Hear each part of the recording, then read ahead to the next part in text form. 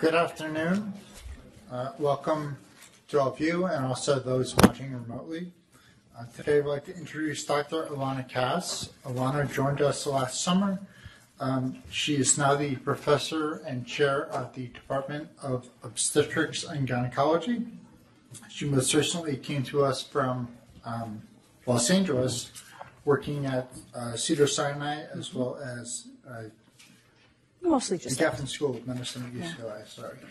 Her research is focused primarily on hereditary gynecologic malignancies, namely those caused by BRCA related mutations, as well as DNA mismatch repair mutations. Ilana is a clinical researcher, has been involved in numerous clinical studies as an investigator.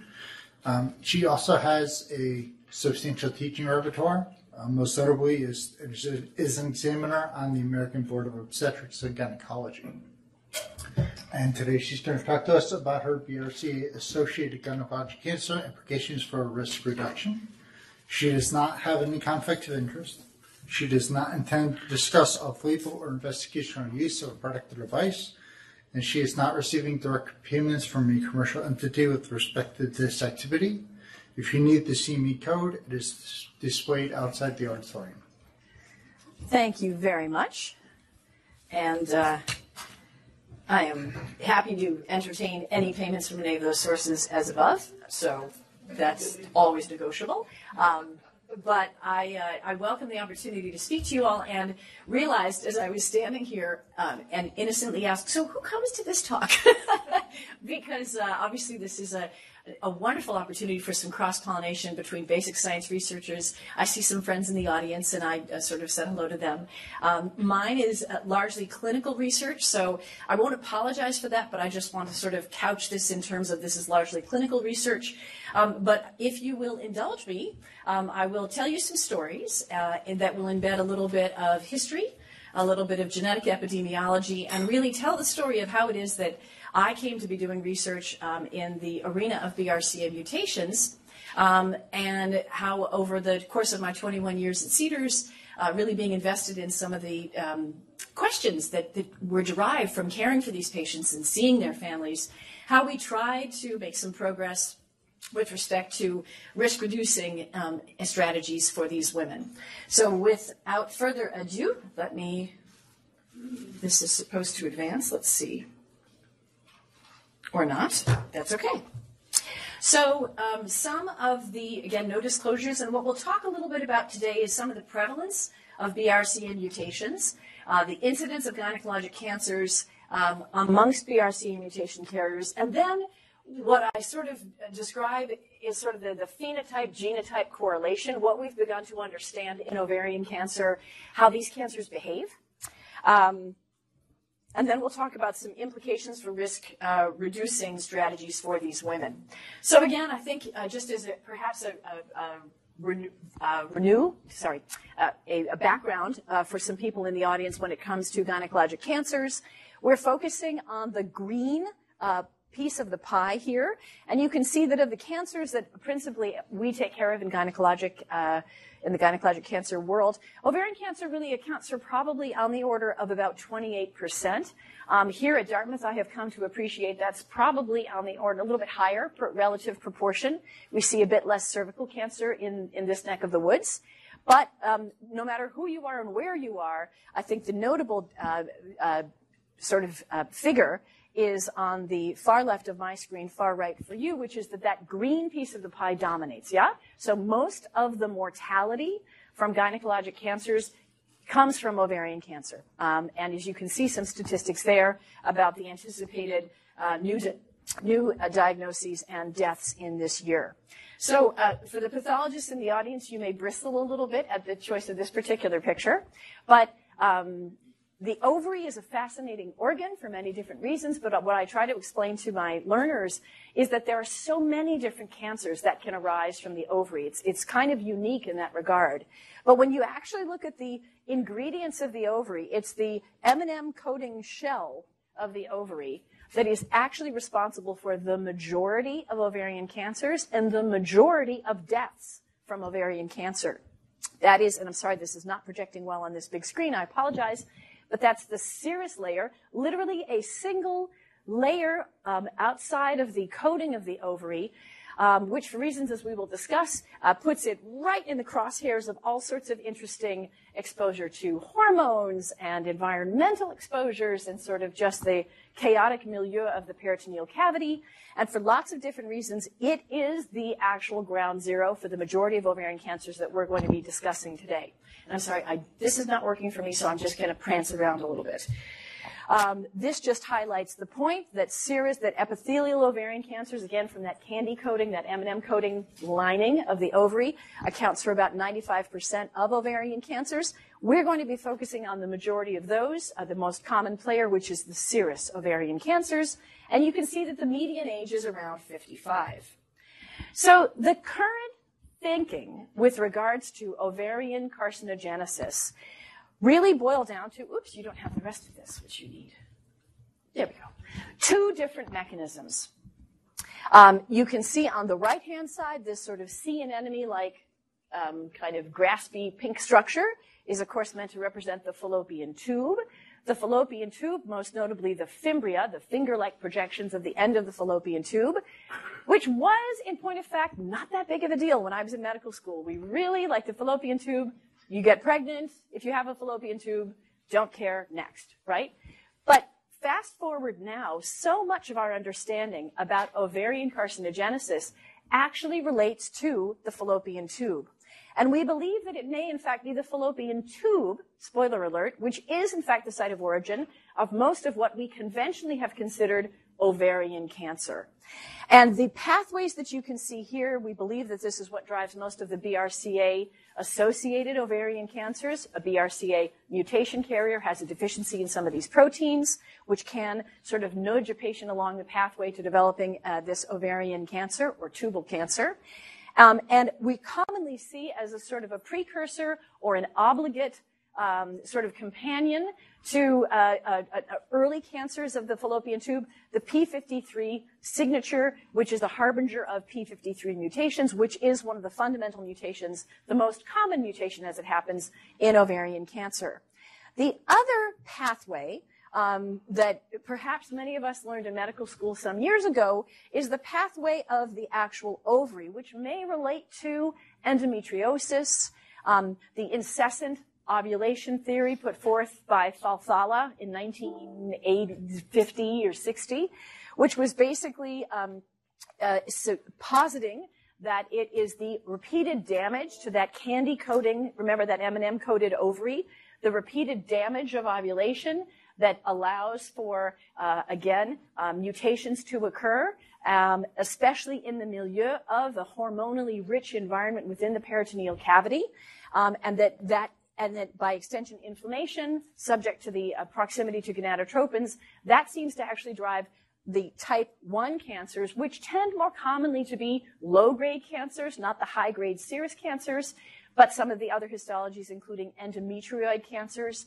that are less common. So with that, ooh, is this something for me? Yes.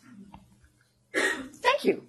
So we're going to focus then on genetic mutations, germline mutations that occur in ovarian cancer, focusing on, for the most part, serous, or those high-grade serous ovarian cancers that really drive most of the deaths from ovarian cancer. So, big picture, about a quarter of cancers are probably a result of a hereditary mutation, passed along, of course, in the germ cells from one generation to the next. Further study has revealed that there are many mutations that are seen, but the big bad players that drive most of this are BRCA1, depicted in red, and BRCA2, that is depicted in this sort of a bluish color. I'm not going to speak a lot about some of those other genetic mutations, but suffice to say that in 2020, we still don't have a lot of data to understand, do these cancers have a similar phenotype, have a similar age of presentation, and similar response rates to the more common BRCA1 and 2 mutation carriers. And not surprisingly, we have even less data to inform conversations with patients about risk-reducing strategies for these mutations because they are just much less frequent. But I can certainly chat about that at a later time if you're interested. So I'm from Los Angeles. for the past 21 years. And you can't really talk about BRCA mutations, where I came from, without talking about Angelina Jolie. For those in the audience of my vintage, in our day, it was Gilda Radner. But let me just assure you that has completely been eclipsed by Angelina Jolie. Funny, in fact, that we talk in the literature about the Angelina Jolie effect, which really led to her very, you might remember, for those of you that followed the news, a very public sharing of her journey with her BRCA mutation. Her mother died of ovarian cancer. And consequently, there was a tremendous uptick in the number of individuals who were getting tested for BRCA mutations because of Angelina's very private, very public sharing of her story, which was actually good. We know that the BRCA mutations can lead to an increased risk, a significantly increased lifetime risk of breast cancer on the order of about 50 to 85%, as well as secondary breast cancer, so the bilateral cancers that we tend to see, and then ovarian cancer for BRCA1 on the order of about 40 to 60%, and BRCA2 probably half of that, about 10 to 20%, right?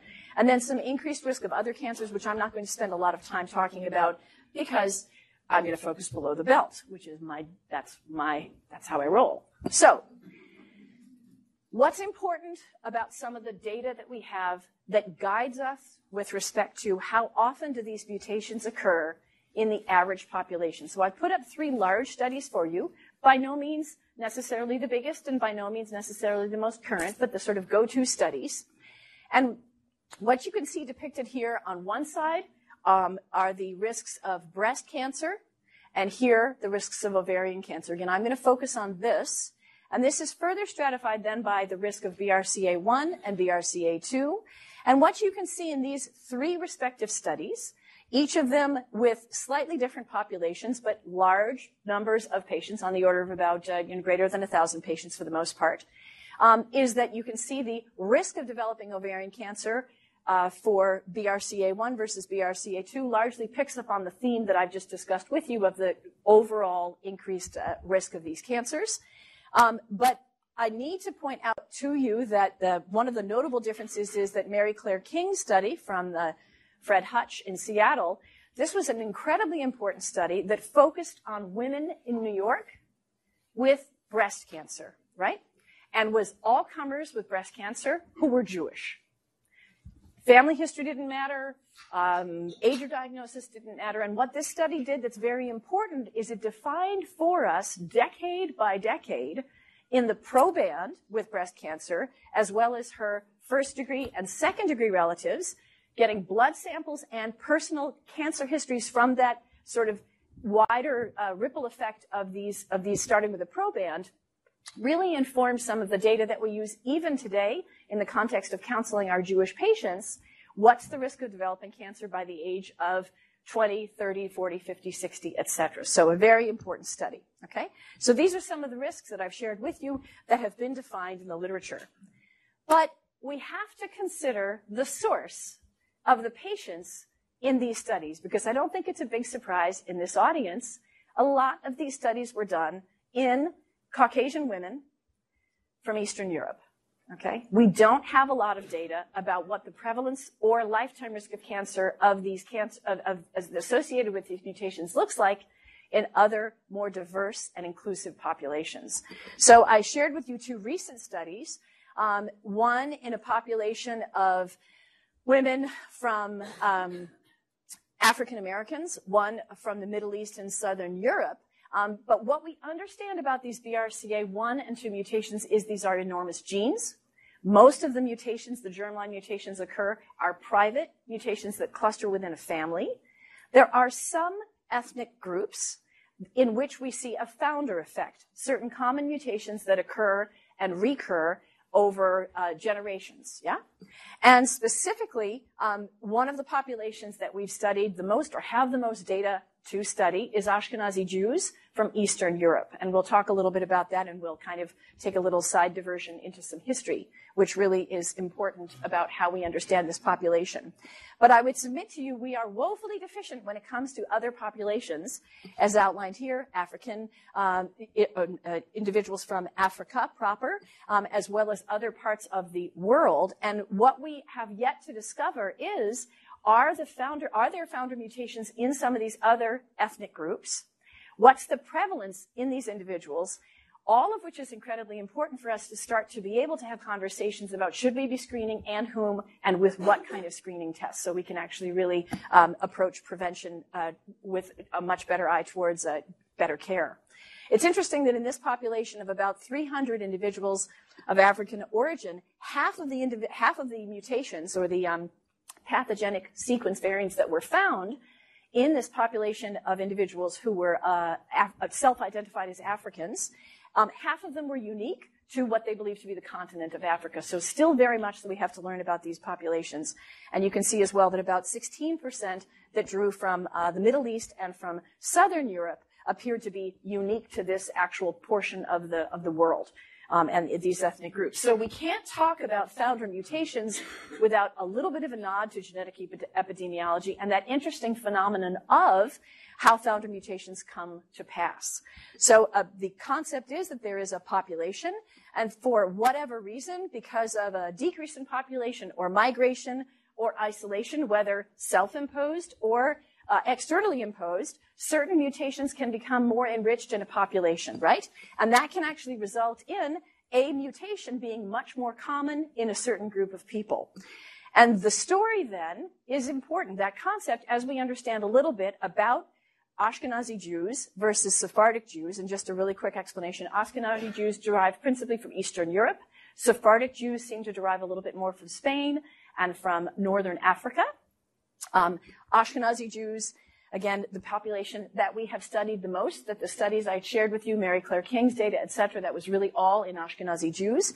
But this is an interesting story about waves of migration because of isolation and persecution, and where do Jews end up kind of shuffling about in the world. And we see these three mutations. These are the three founder mutations, which, as it happens, if you are an Ashkenazi Jewish woman and you have a BRCA mutation, 95% of those women will have one of those three mutations, which is pretty amazing when you consider that these are genes that, for the most part, have pretty private familial mutations, which can be completely different in all sorts of different families, right? So common, in fact, are these mutations that 1 in 40 healthy Ashkenazi Jews just walking around minding their own business, 1 in 40 Jewish women and men, by extension, have one of these three mutations, okay? When you look at Sephardic populations, so from these other parts of the world, about 3% of unaffected women seem to have these mutations. But again, we still don't have a lot of data in these populations. But again, it's really interesting to posit sort of where these mutations started, where they spread, et cetera. Genetic epidemiology traces these three founder mutations as spontaneous mutations that occurred somewhere in the Ural Mountains in the 11th century. And because of sort of this concept of isolation and Jewish migration, we now see that 1 in 40 Ashkenazi Jewish individuals has this mutation. So it's kind of interesting to posit what that looks like. But the story continues. So now we move from the 11th century in the Ural Mountains to Spain, in or around the 12th and 13th century. And Spain was, as it happens, a hub of Jewish life and thought and culture, et cetera, et cetera. And of course, you're well familiar with Isabel and Ferdinand and some of the decrees that came about discovering the New World, and some of the lesser told story, which was a desire to purge Spain of non-Catholic Spaniards. And this resulted in quite a few sort of emigrations, mostly forced, of Jews out of Spain, which again was quite populous with Jews at the time. But by 1391, about half of the Jews trying to make their lives better had chosen to convert to Catholicism in order to abide by the new king and queen and stay in Spain. But expulsion continued, and on the order of it was estimated about 200,000 Jews, actually in total, 200 to 300,000 Jews actually just chose to convert to Catholicism or were kicked out of Spain, right? And it turns out that today, 20% of Spanish men in Spain actually are believed to have the same actual genetic fingerprint as to suggest that they are in fact Jewish. And many of these people have no idea that they're Jewish because their forebears, again, had been part of this conversos phenomenon. This becomes relevant and important for us, and I'm going to come full circle back to Los Angeles, I promise, because not surprisingly, you don't have to be a tremendous student of colonization and what happened to the world with respect to dominating powers, because not surprisingly, Spain, as you can see, dominated an awful lot of the colonization that occurred in the Americas, and we're going to focus, of course, on the Western United States. And so not surprisingly, a lot of people who were Spanish and Jewish converted and made their way ultimately by, hook or by crook over generations to the western portion of the United States.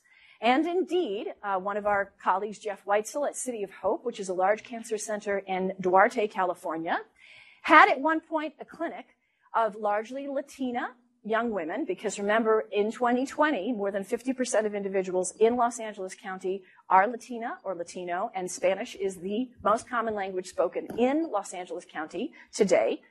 And he was curious about this understudied population of Latina women, all of whom had pretty full-on family histories of cancer, breast cancer for the most part, but some breast and ovary.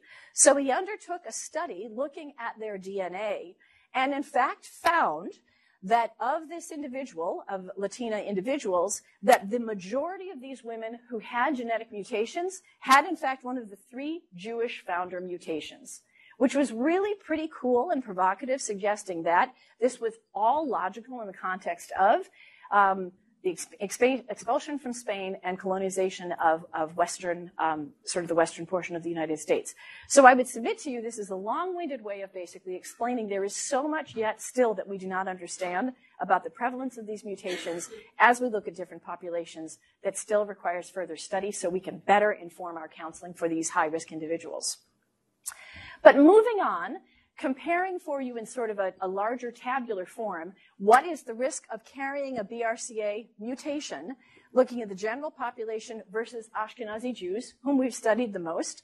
I think this is just kind of a handy table to highlight some of the risk factors that we're looking for when we meet patients and care for patients to identify would they benefit from BRCA genetic testing, yes or no.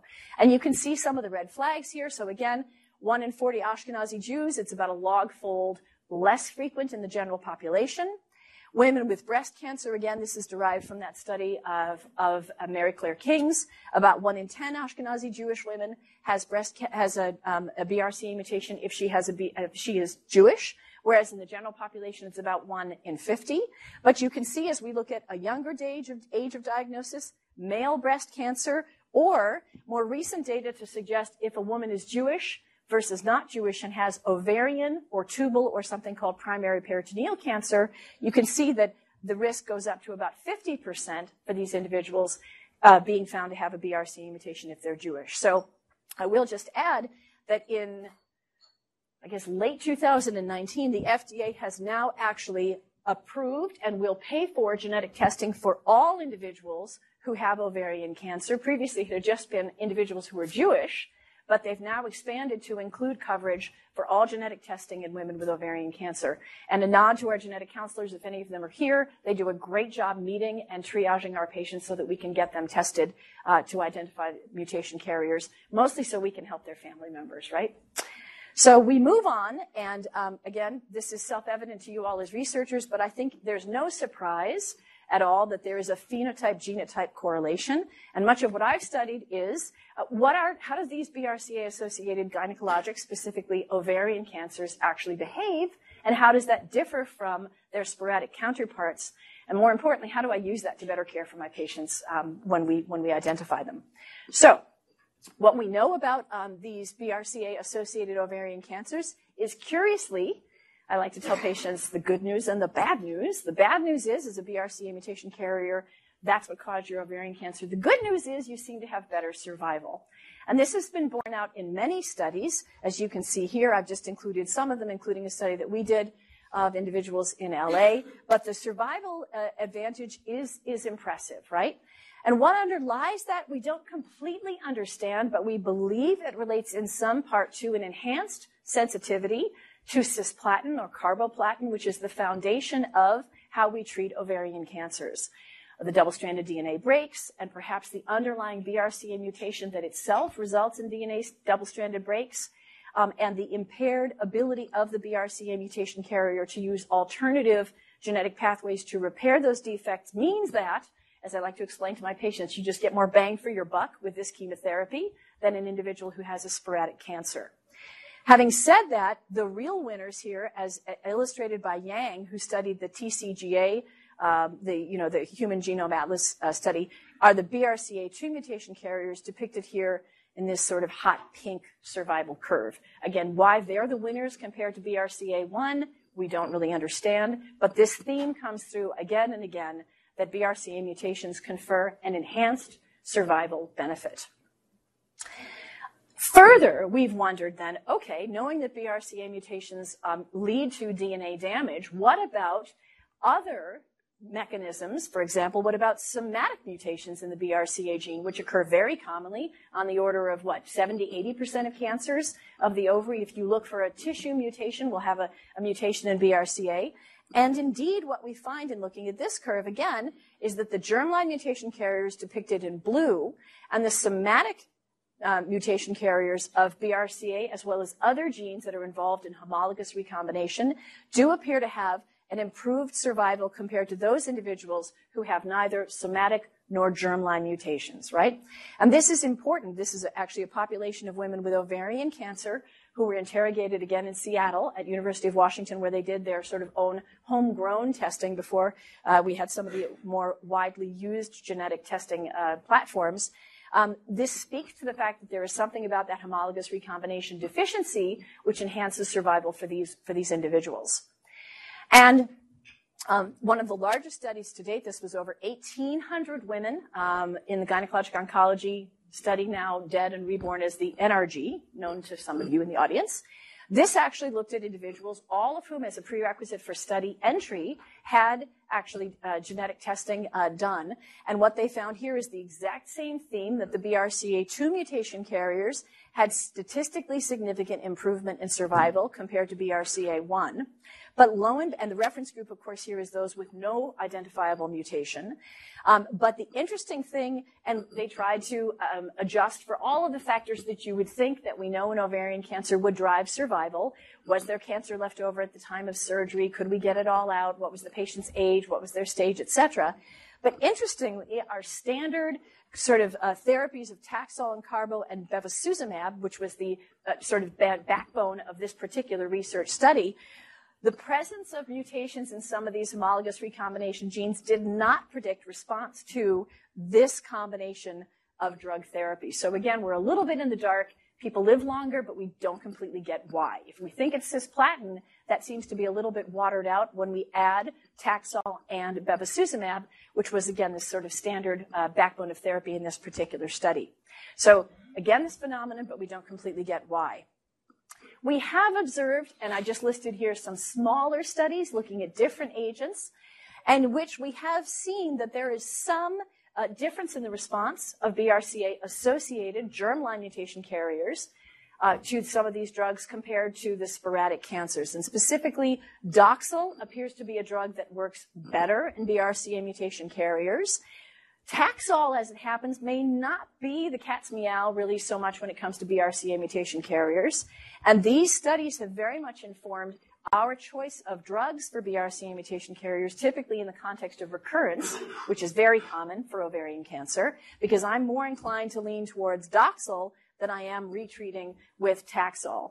And finally, and most importantly, these tumors continue to respond really well to platinum drugs. So we try to factor in and cycle in and use again platinum drugs when at all possible, because we really do continue to see very good activity with platinum-based agents, even in the context of recurrent sort of multiple line ovarian cancers associated with these mutations.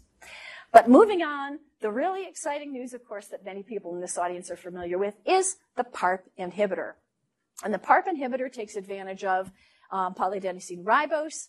And what we see in the BRCA mutation carrier, sort of the big news was that this is a drug that is unequivocally more effective in women with BRCA mutations, again, probably relating to the multiple pathways of DNA repair, and the individual with deficient double-strand breaks by virtue of her BRCA mutation, is rendered more susceptible to the effects of a PARP inhibitor, which obviously blocks out another, the base excision pathway sort of tool in the toolkit for a cell, rendering this drug exquisitely effective in BRCA mutation carriers. And the big news was really this study that came out in December of 2018 completely rocked our world.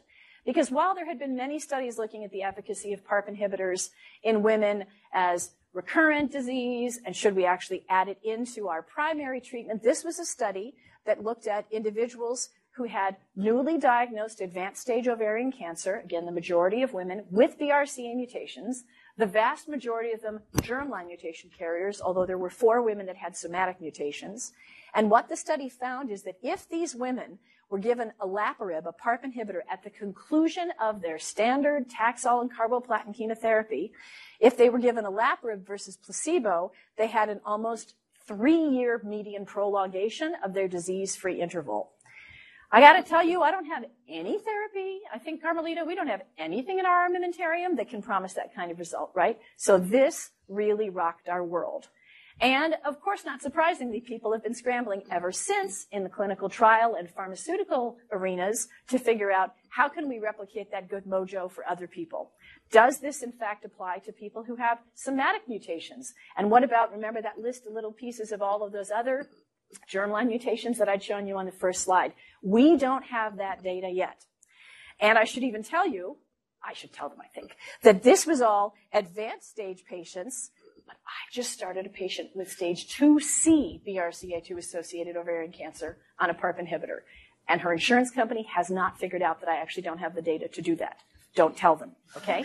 Because it's a super expensive drug. But my thinking is, oh my God, like how could I possibly not offer this to a patient with ovarian cancer that's BRCA associated? This is pretty much rocking the world, okay?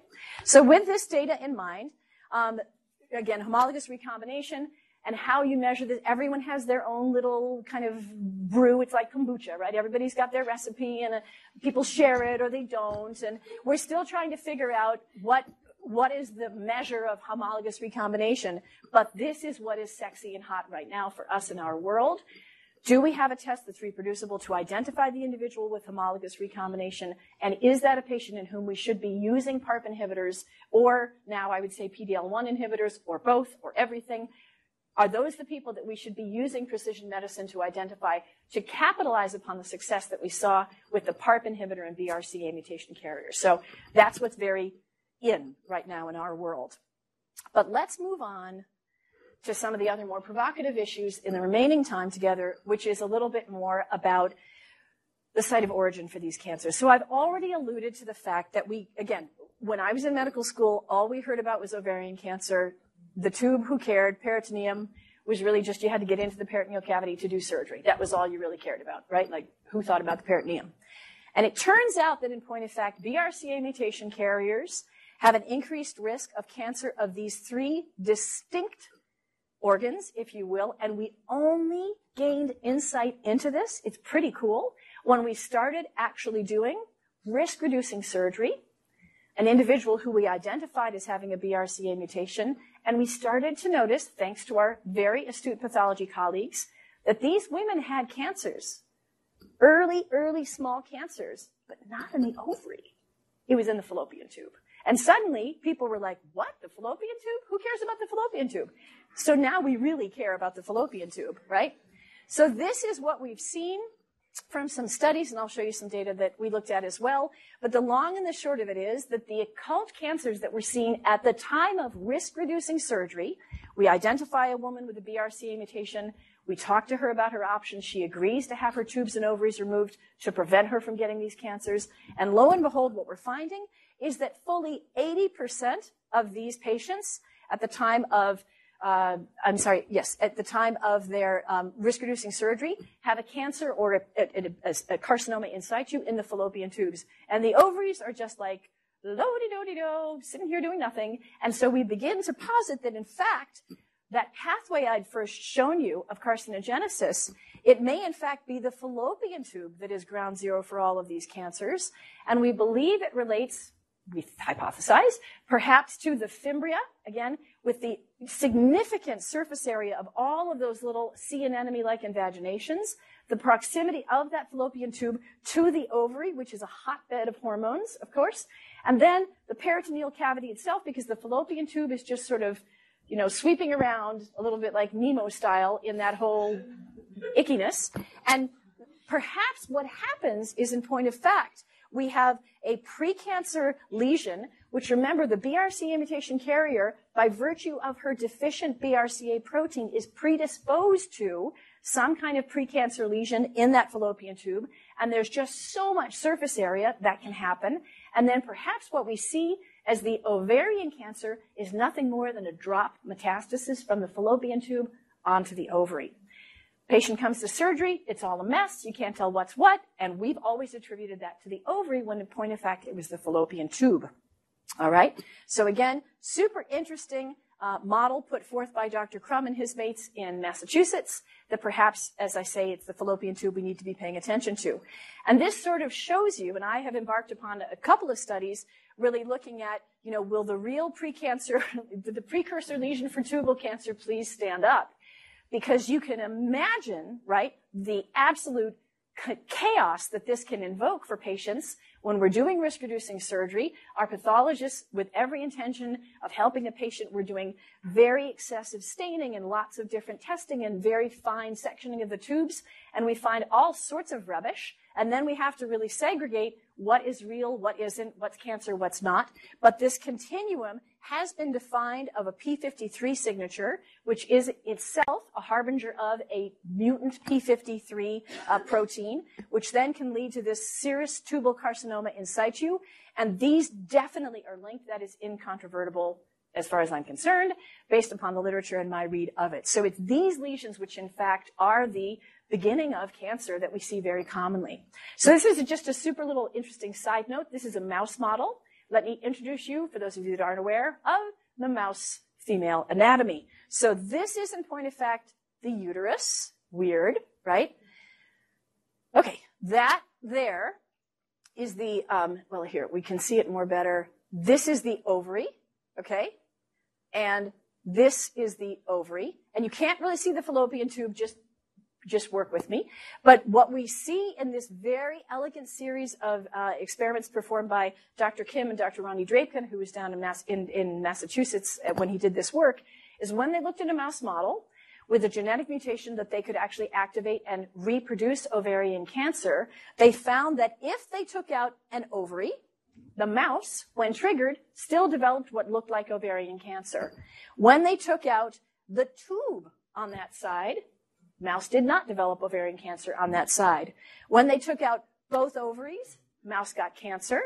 When they took out both tubes, mouse did not get cancer. So some really elegant work to substantiate what we observed almost contemporaneously from our pathology colleagues with these early precursor lesions actually in the fallopian tube.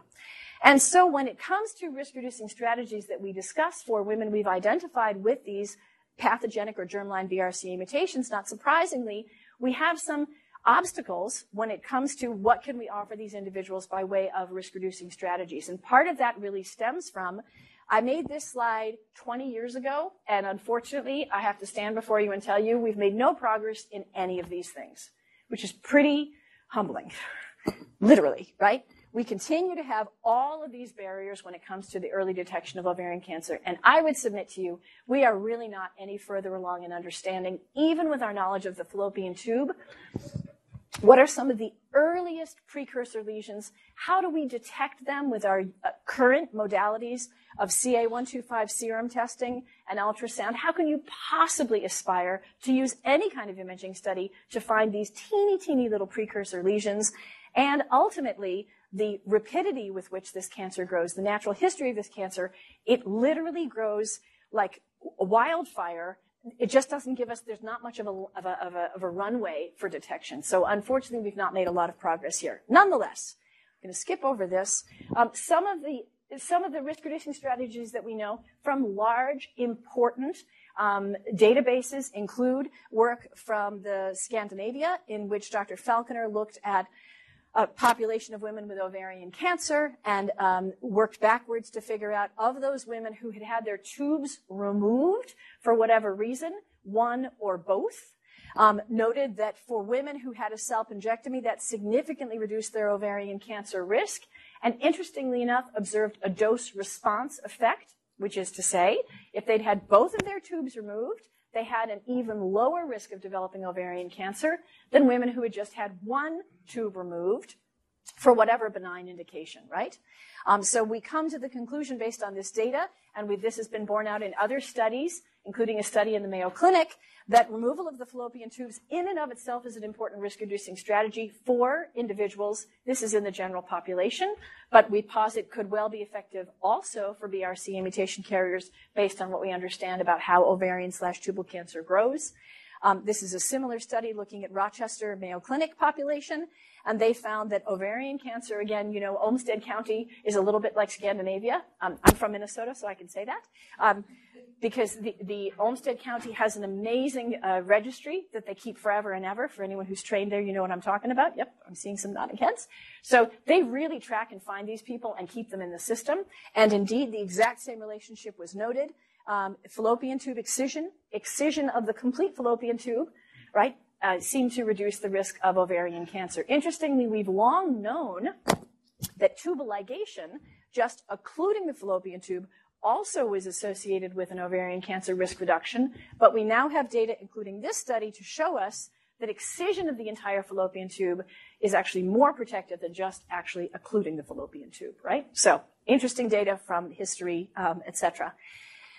So what we know about risk-reducing surgery, taking out the tubes and ovaries, is that when I'm having this conversation with a BRCA mutation carrier, taking out her tubes and ovaries definitely reduces her risk dramatically of getting tubal or ovarian cancer, and parenthetically also reduces the risk of peritoneal carcinoma significantly. Don't completely understand that because, again, you understand the peritoneal cavity lines the entire abdomen. It's on everything, right?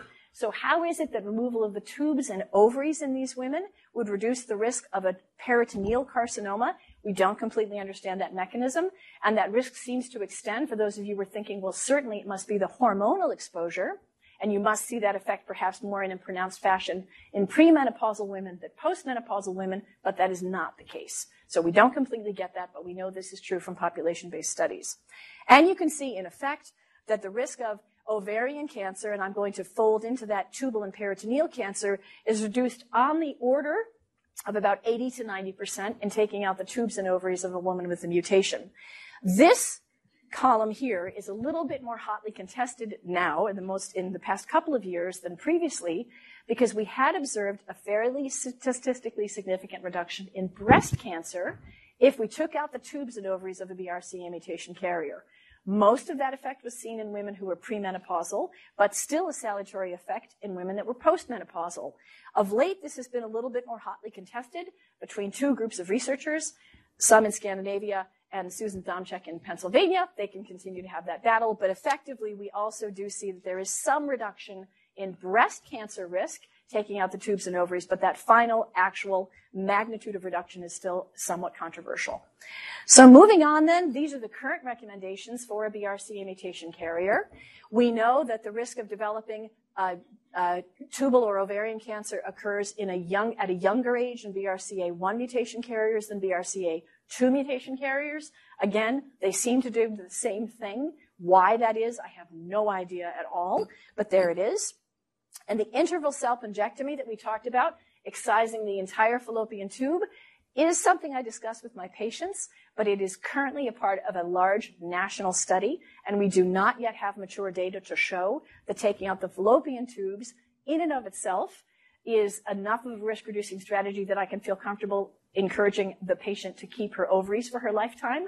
So we oftentimes recommend what's called a bridging salpingectomy, take out the fallopian tubes once the patient is completed her family, and then we recommend going back and taking out her ovaries, ideally when she gets closer to menopause.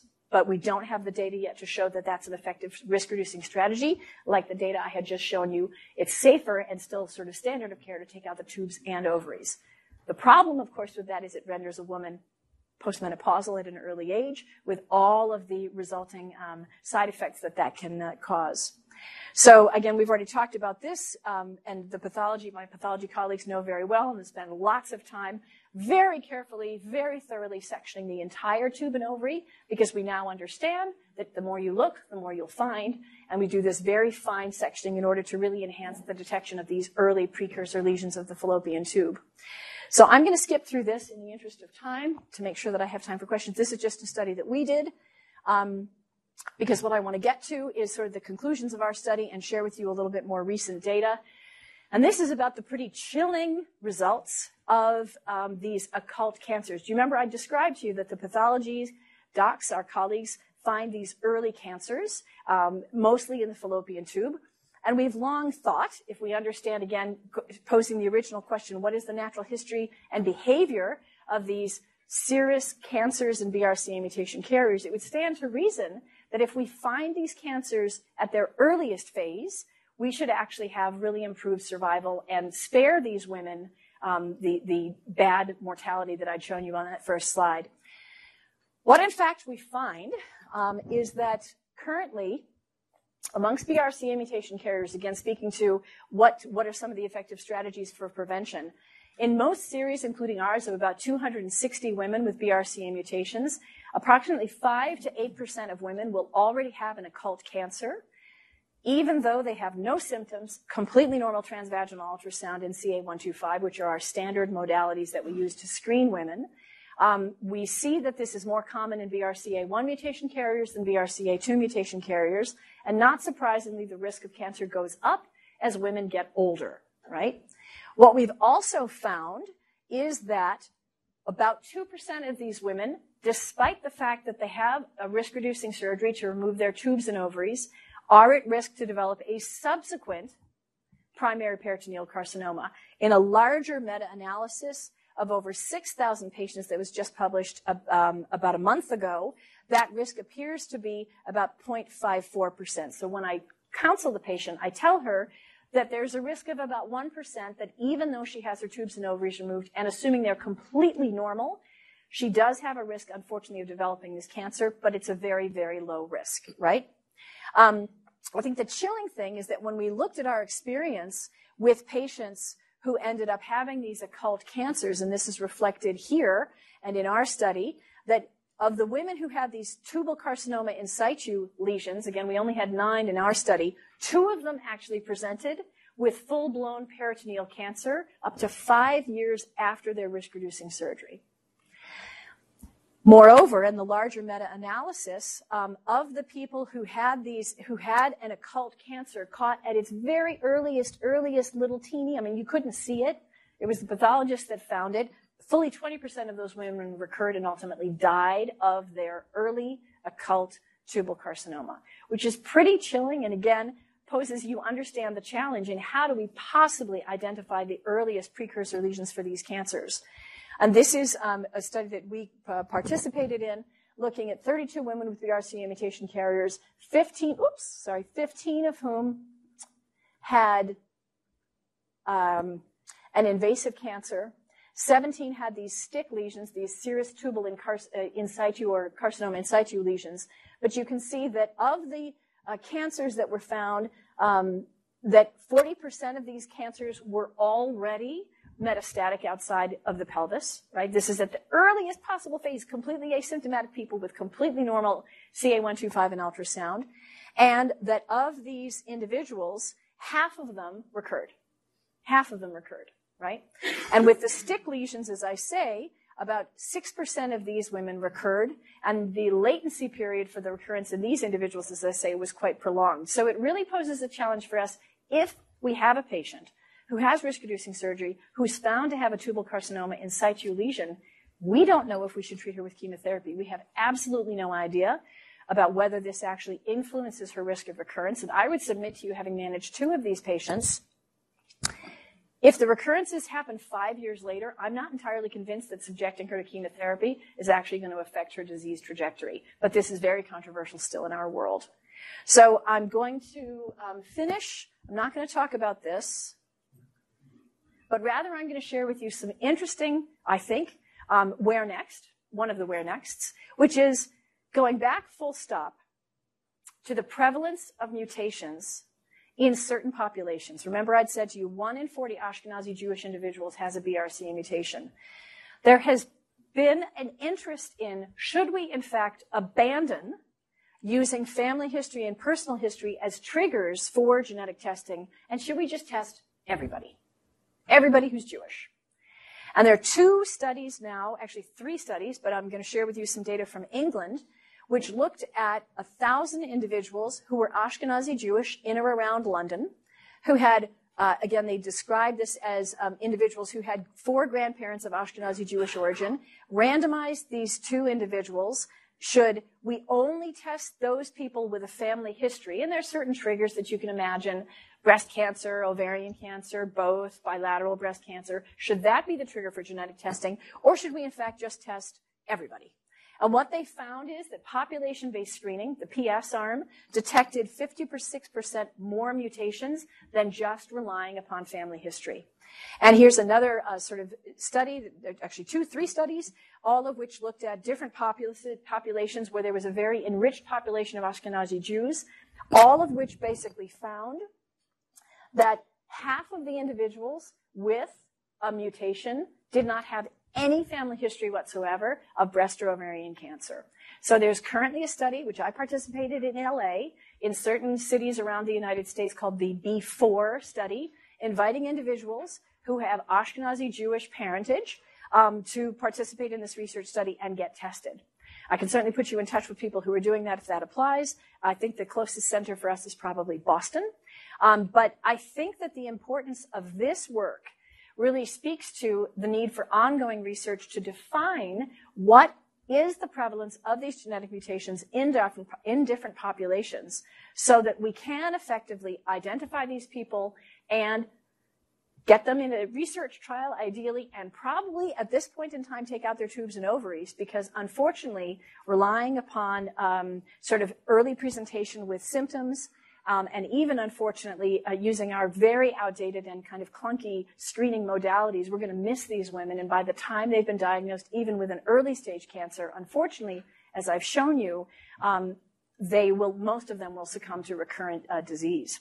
So sort of a very quick sort of visit to BRCA mutations and what we understand about what these look like around the world, and also some of the disease characteristics. But I'm very happy to be here at Dartmouth.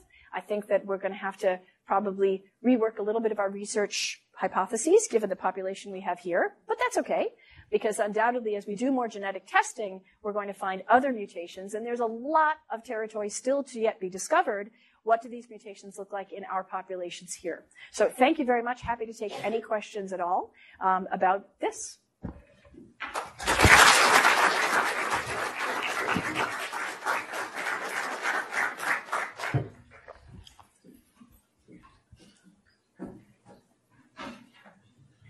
Yes.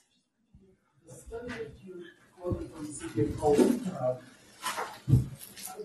it's Ashkenazi Jewish mutations rather than Sephardic.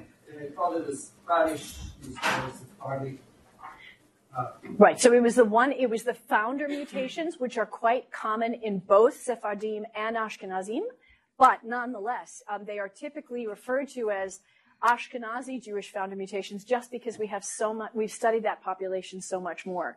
It does turn out the Sephardim have their own unique mutations, own personal mutations, but to be fair, both Sephardim and Ashkenazis the Jewish founder mutations are the most common of the 3 mutations, are the most common in both populations. It was just a really interesting finding that many of these people actually probably were, as I say, the conversos, and just did not know that. Yeah, kind of interesting sleuthing, genetic sleuthing. Yeah. Yes, please. Great talk. I was just wondering, the persistence of some of these mutations, would that suggest that there's some fitness conferred by them, maybe up to reproductive age? Is there any talk on that? Fitness, and you mean? Is there any benefit to Sure. these because they're so persistent? Sure. So that's a really good question. Right. So I'm sorry, switching gears now. So you can argue from a Darwinian perspective, if they're so prevalent, is there any benefit? So the one benefit is that if you get cancer, you're going to live longer. Yay. Right. Probably under chemo. So I think no, I can't speak to any. I can't speak to any other benefits, but I will share with you some really interesting research. We started to look at this, and I just could not get my act together to finish. But it would appear that the BRCA mutation, not surprisingly, while it increases the risk of these serous pelvic cancers, may also be associated with subfertility, so that women who have these BRCA mutations may have lower fecundity. And there's even some newer data to suggest that there is an increased risk of heart disease. So much interest, again, and not surprising, right, that a genetic mutation, which is so powerful in the sense that the BRCA protein, as best we understand it, is one of the homologous recombination pathways. It's interesting to posit what might be some of the other organ system repercussions of this mutation. But benefits and survival advantage, I have to draw a blank other than my own little teeny world of ovarian cancer. Yeah. But it's interesting to posit. And no doubt the mutations, I mean, you could also say to me, I also would like to study, and will be challenged to do that, I think, here, but is there a difference between the founder mutation, sort of Ashkenazi or Sephardic 3 founder mutations, and not personal or non-founder mutations? Because it begs the question, is there any impact on where the mutation occurs in the gene? We know that there's some ovarian cancer cluster regions on BRCA1 and 2 that seem to preferentially lead to ovarian cancer as opposed to breast cancer. We all have patients in our practice who have just a surfeit of ovarian cancer, but no one has breast cancer, right? Or the exact opposite. So we don't really understand what is it about the specific mutation, its position on the gene, et cetera, that drives some families towards more of a breast cancer phenotype versus more of an ovarian cancer phenotype. We have absolutely no idea about this whatsoever. Yeah? And for BRCA carriers with metastatic breast cancer, the PARP inhibitors are okay. But in the adjuvant setting, it looks better, similar to what you're seeing in ovarian. So is there a goal for prevention? So these are great questions. And I think, I was kind of simultaneously hoping and afraid that someone would pose the question to me about what are the lessons learned from ovary that we can actually perhaps extrapolate to breast, because I would submit to those of you in the audience who are medical oncologists and treat breast cancer, a much more common cancer, right? Oh my gosh. The cisplatin sensitivity that we see so dominating the landscape of response in ovarian cancer, I don't know that that's definitely been proven true in breast cancer. And there are some trials that suggest they behave in a similar way, but I think some trials that suggest the lessons learned from ovarian cancer response to therapy do not apply. We're moving more towards this notion of cisplatin sensitivity as perhaps a biomarker for homologous recombination. But again, I don't know. That's true in my world, but I don't know that that's true in breast cancer. But really interesting to posit, how is it that the same mutation, which ostensibly causes the same derangement, can result in a completely different disease trajectory and different response to the exact same drugs if you're above the belt versus below the belt? I have no idea. Pretty fascinating stuff. Yeah? Nice presentation. Thank you. I may have missed the point you made. When fallopian tubes were removed, leaving the ovary intact, did that confer protection to the breast? We don't know yet. We don't know yet. It's complicated. Because we don't know. With hormone-dependent cancer, absolutely. The ovary could be doing something. Right. And recognize that's an important question to answer. But like so much in clinical medicine, basically the horses have left the barn.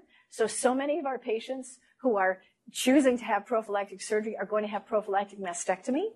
That it will be important to do a large multi-institutional study to pose some of these questions, but we literally don't know yet, because that interval salpingectomy, which theoretically we should be offering to women only in a clinical trial so that we can actually capture them and follow, that is still so incredibly investigational. Is there anything known about the characteristics of the fibria that create the risk factor for cancer developing at that site? Again, we posit, based on just our love and knowledge of the peritoneal cavity, that there's a ton of surface area of the fallopian tube, right, guys?